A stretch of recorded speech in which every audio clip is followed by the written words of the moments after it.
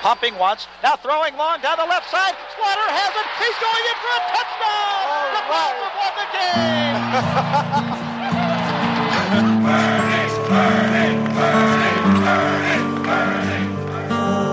Throwing deep down the left side. Slaughter is open. He got the ball at the 5-yard line. I tell you what, those people in left better come on back because this ball game is not over.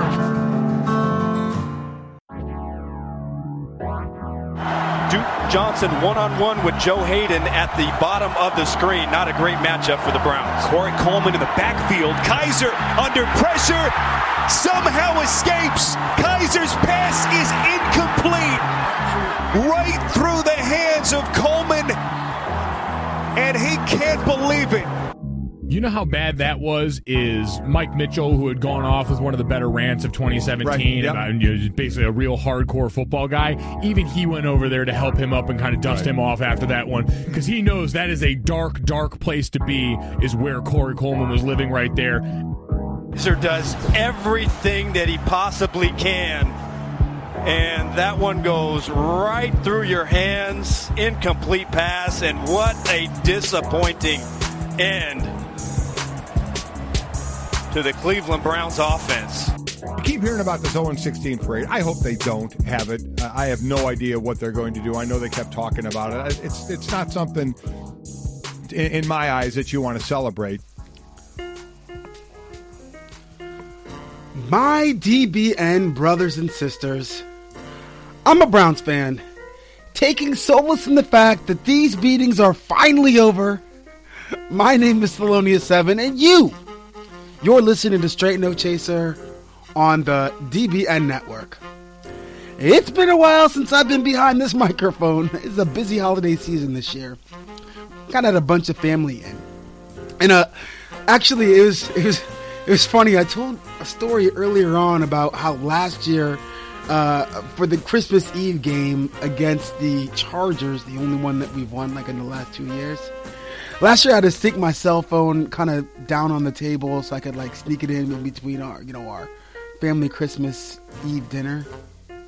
And this year I used every bit of political and family clout that I had to get the time of dinner moved from 7 p.m., which is right when the game starts, to 6 p.m.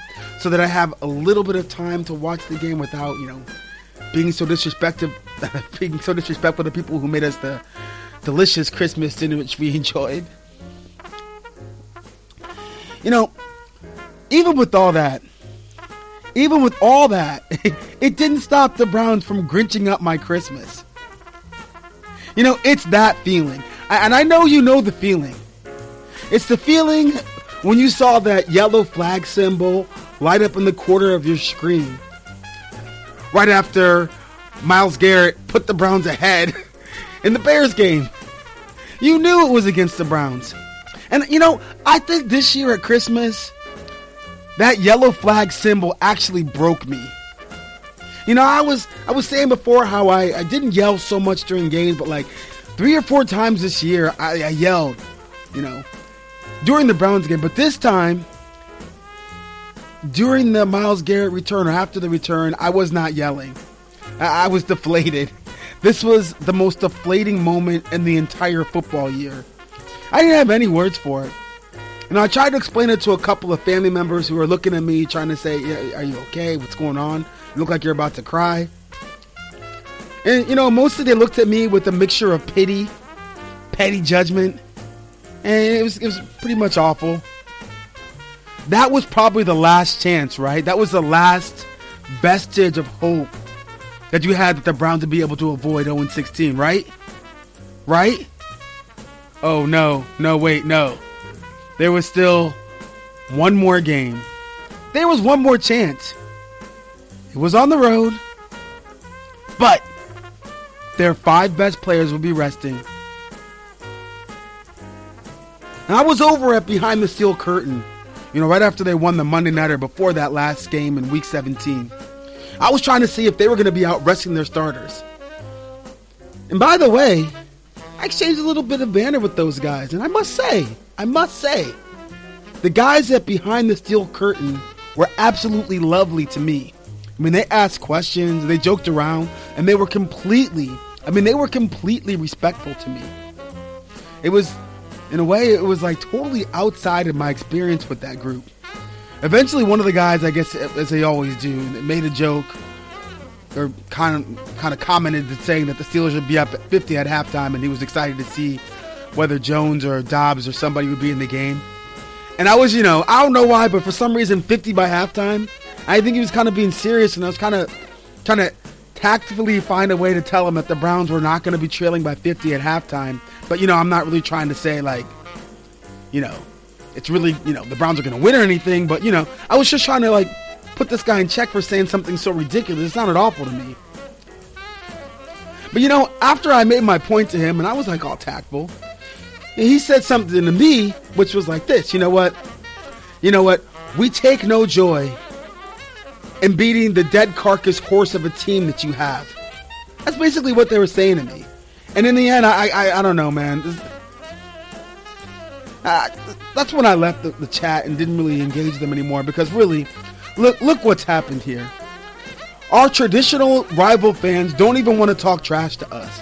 We're basically a non-team to them. There is no rivalry. Mr. Weave, easy as it were, or as it was, he's encapsulated my feeling after watching the last game of the year.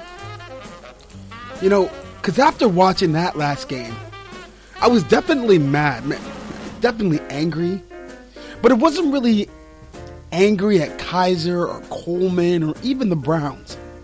I think I was angry at myself for letting myself get all worked up over it. I mean, the timing of what had happened was somehow in the middle of a New Year's Eve celebration. I realized then that, like, the Browns were really just ruining holidays for me, And after that game, I decided to pour as many imbibing substances as I could get into my mouth and try to forget about the year that I'd wasted on this team. I try to tell people just how crazy New Year's Eve can be where I'm living now. And I don't think I can do it justice. You kind of have to see it for yourself.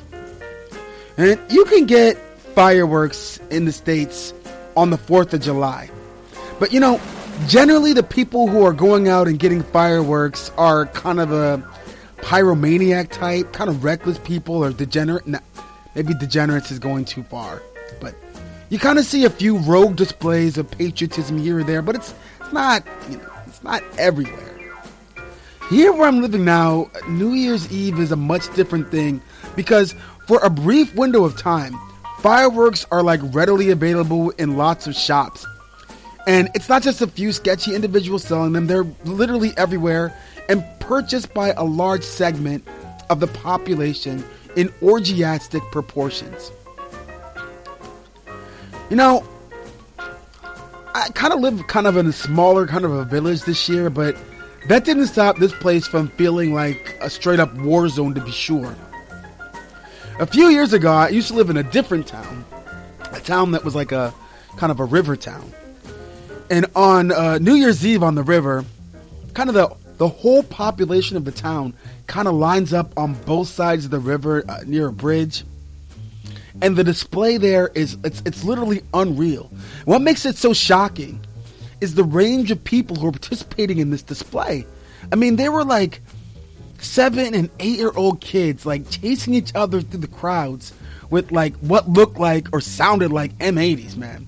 And they were grandmas and great-grandmas hunched over, carrying grocery bags full of fireworks. And like 20 minutes on either side of the countdown, there's like this deafening display of pyrotechnics in danger. You could hardly see through the smoke and the drunk people. It was really crazy. Really, really crazy.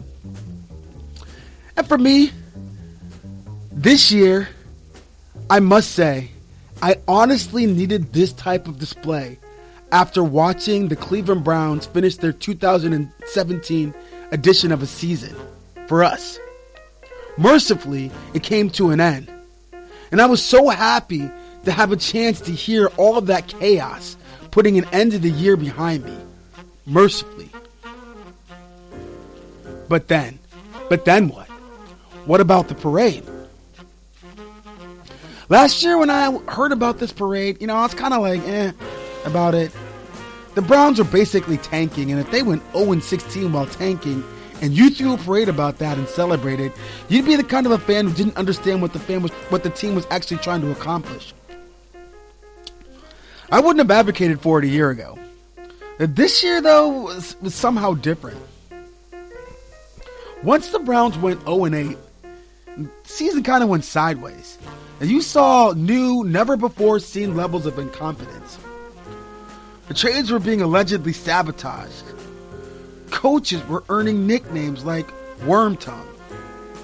The owner had hired a fourth GM in 5 years, who subsequently came in and said all of our suffering and losing had been in vain, as we had a lack of real football players on our roster.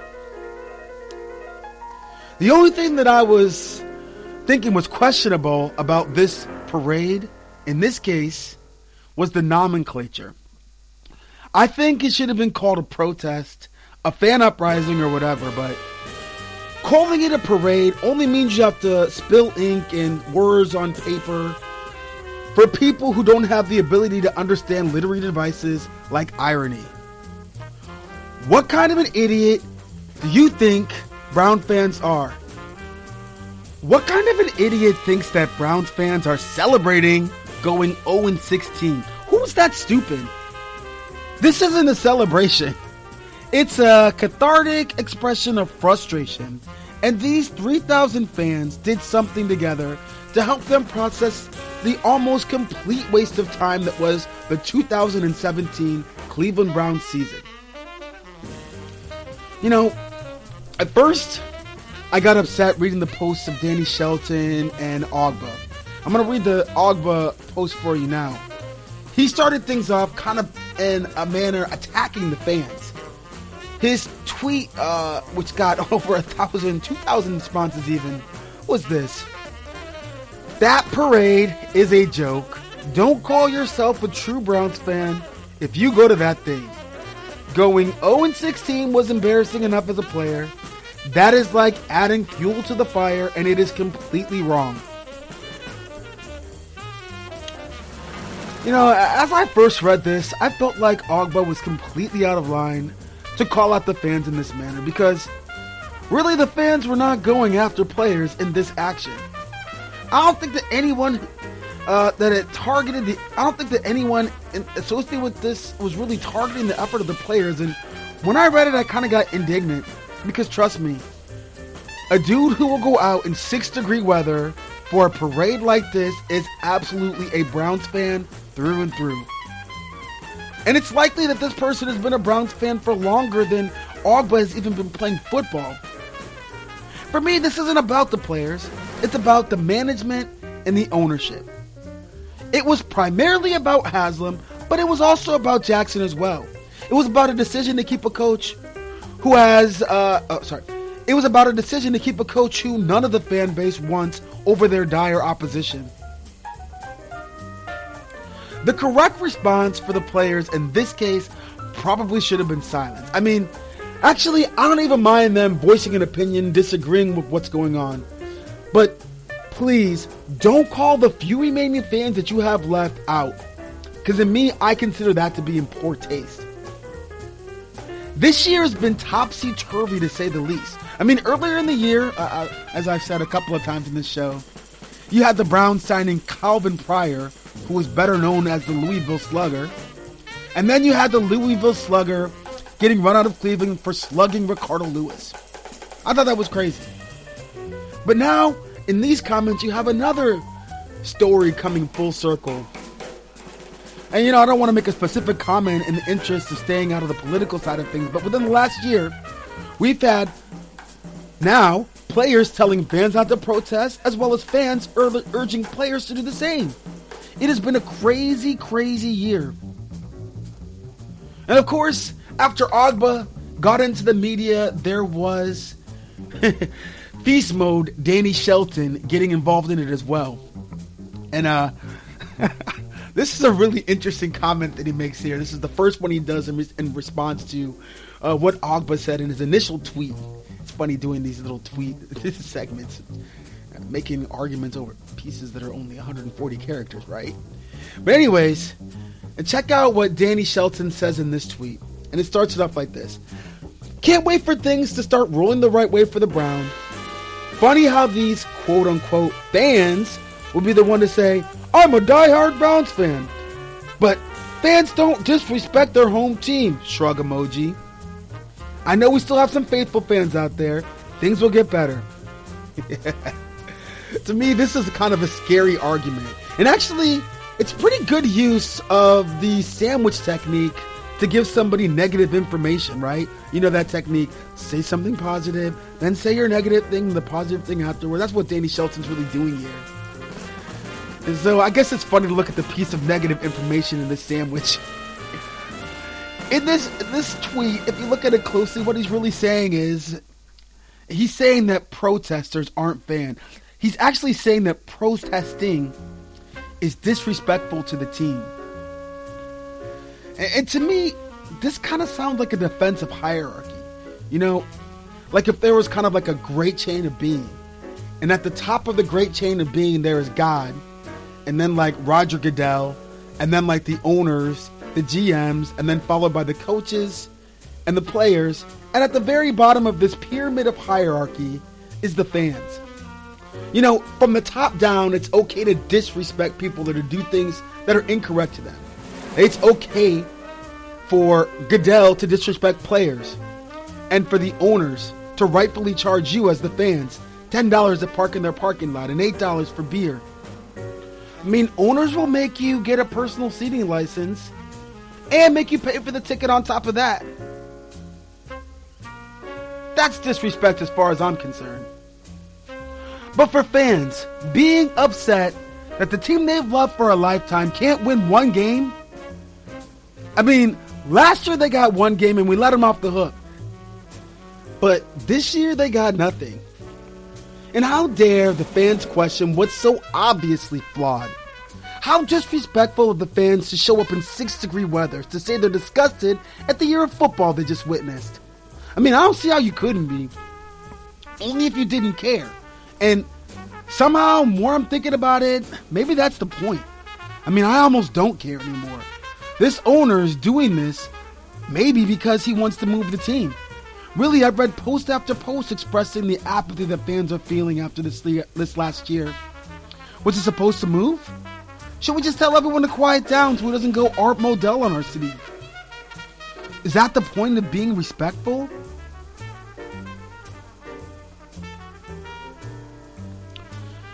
For me, respect is a two-way street, and I hope that this group can see it. I saw it mentioned that the Browns missed a huge chance to change this narrative by showing up with like hot chocolate and telling the fans that they understood their frustration. And for me, I think I would have gotten on board if Jackson would show up and then jumped in the lake. Man, I would have kind of felt sorry for the dude jumping in the lake at this time, right? But you know, as I see it, all you get to see from this organization is a demonization of the people who care enough to make their voices heard. Find that troubling. I mean, this all should blow over. I mean, it should. And if the Browns take care of business this offseason, it will. But at the same time, really? This team has sucked for years. And Jimmy Haslam, how do you buy a sucky team and make it even worse? They've taken the most loyal and genuine fans in the world and now are actively attacking the most passionate of them. And to me, I find the events troubling. I think it could get better with time, but I could easily see it getting worse with time. But you know what would change it? You know what would have changed it this last year? Winning but a single game. I mean, the bar is so low. I mean, what are they going to have to do this offseason to make this problem go away? Well, they got to get a quarterback.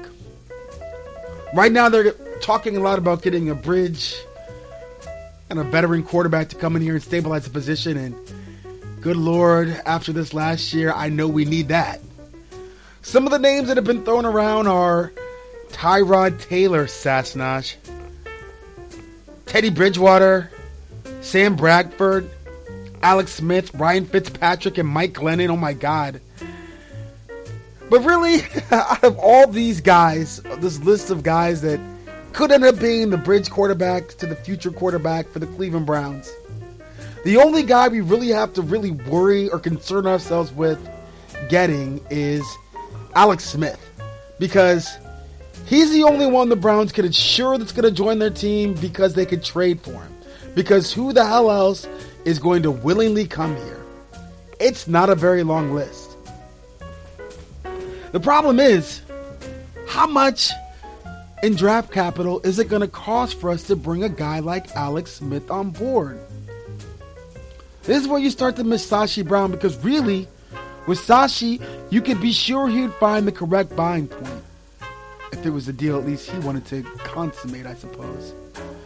But how much is this football guy going to pay for Alex Smith? Because normally, a team who's going to say, hey, this guy's available, normally these teams are going to be dealing from a position of weakness. In fact, there's a chance that people might look at Smith and say, what the hell, $16.2 million for that guy? Let's cut him. Or let them cut him. We can sign him for less. But not to the Browns. And really, because the Browns are out there, anyone who wants to sign this guy is going to have to outbid the Walmart share of draft capital. That's the Cleveland Browns. How much? How much is it going to cost for us to get Alex Smith on this team to stabilize the quarterback position? Is it going to be a second-round draft pick? Or which one? It's a nice question to ask, right? You'd like to say that the Eagles pick would do it, but that's the thing. If this is the only guy that you can reasonably expect to get for next year, I think that the Kansas City Chiefs are going to be able to get more from the Browns than that.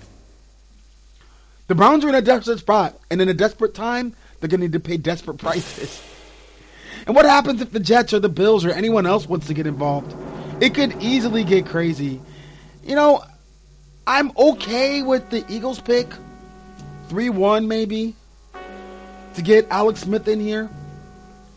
But I have a feeling that the Kansas City Chiefs are going to recoup the first-round pick that they lost in this draft and try to get to 2-3 or to 2-1. And I don't think you can trade those picks for Alex Smith. I mean, this is going to be a one-year rental, and you're going to have to pay his $16.2 million salary anyways. I mean, I think you can. And you know what? I kind of feel like they would, but I just think that's a little too much to pay in value. Let's see what the Browns are going to be able to do in order to make a trade like this happen. Because I'm pretty sure that Alex Smith, if he is available, has got to be the guy that the Browns are going to plan to build around in this offseason. And they're going to have to get that bridge quarterback, and they're going to have to draft a quarterback at number 1. You know, I'm hearing people say more and more that maybe Saquon Barkley at 1 is a good idea. And hey, I'm telling you now, and I'm pretty serious about this, they can't draft Saquon Barkley at number 1. They have to draft a quarterback, and they can't just pick any quarterback they want either. They got to pick one of the golden 3. And the golden 3, of course, are Darnold, Allen, and Rosen. All 3 of these guys are going to be stars in the league. All 3 of them. And there might even be more stars in this draft at the quarterback position. More very, very good players. I guess to be clear, right now, I want to say that my order is this. Darnold first, Allen second, Rosen third. I know that Allen thing is not that popular with a lot of people at DBN Network. I just think for me, people got to watch the games. If you watch what he does on the field, it's easy to see why people want Allen in the top 3. I mean, I think it's a no-brainer. But I mean, sometimes people see the numbers. They see a game where he has 90 yards, and they're like, oh man, this is not even a good team he's playing against. Like, this guy's obviously regressed. Without going and watching the tape and seeing what he did in the game. You have to look and see what he's doing. I don't even really care so much about the statistics as much as I care about what he's actually showing you on tape. This is the most important thing. For me, that's what I like. But for me, I told you first, even though I like Allen a lot, I think that the choice, it's kind of a no-brainer in this situation, that it's Sam Darnold. I think the Ohio State game is the one that convinced me to want him. For me, he makes some great throws in that game. He made some bad throws too, But just as I was watching, I really felt for him in this game. I felt for the persona he had on the field. And I don't know, as a fan, I really saw something special in him. For me, I think this is a really good dude. And when you watch the way that his boys rallied around him, his boys looked like they were down to fight for him. It wasn't just like, hey, that's the quarterback, but that was their guy. Sam Darnold, to me, is a solid kid, and who he actually says he'd be honored to play for the Browns. Can the Browns actually pass a prospect who says that? Really? I don't think you can pass that here. The only reason I think I might want to pass it is because of what Kizer went through last year here.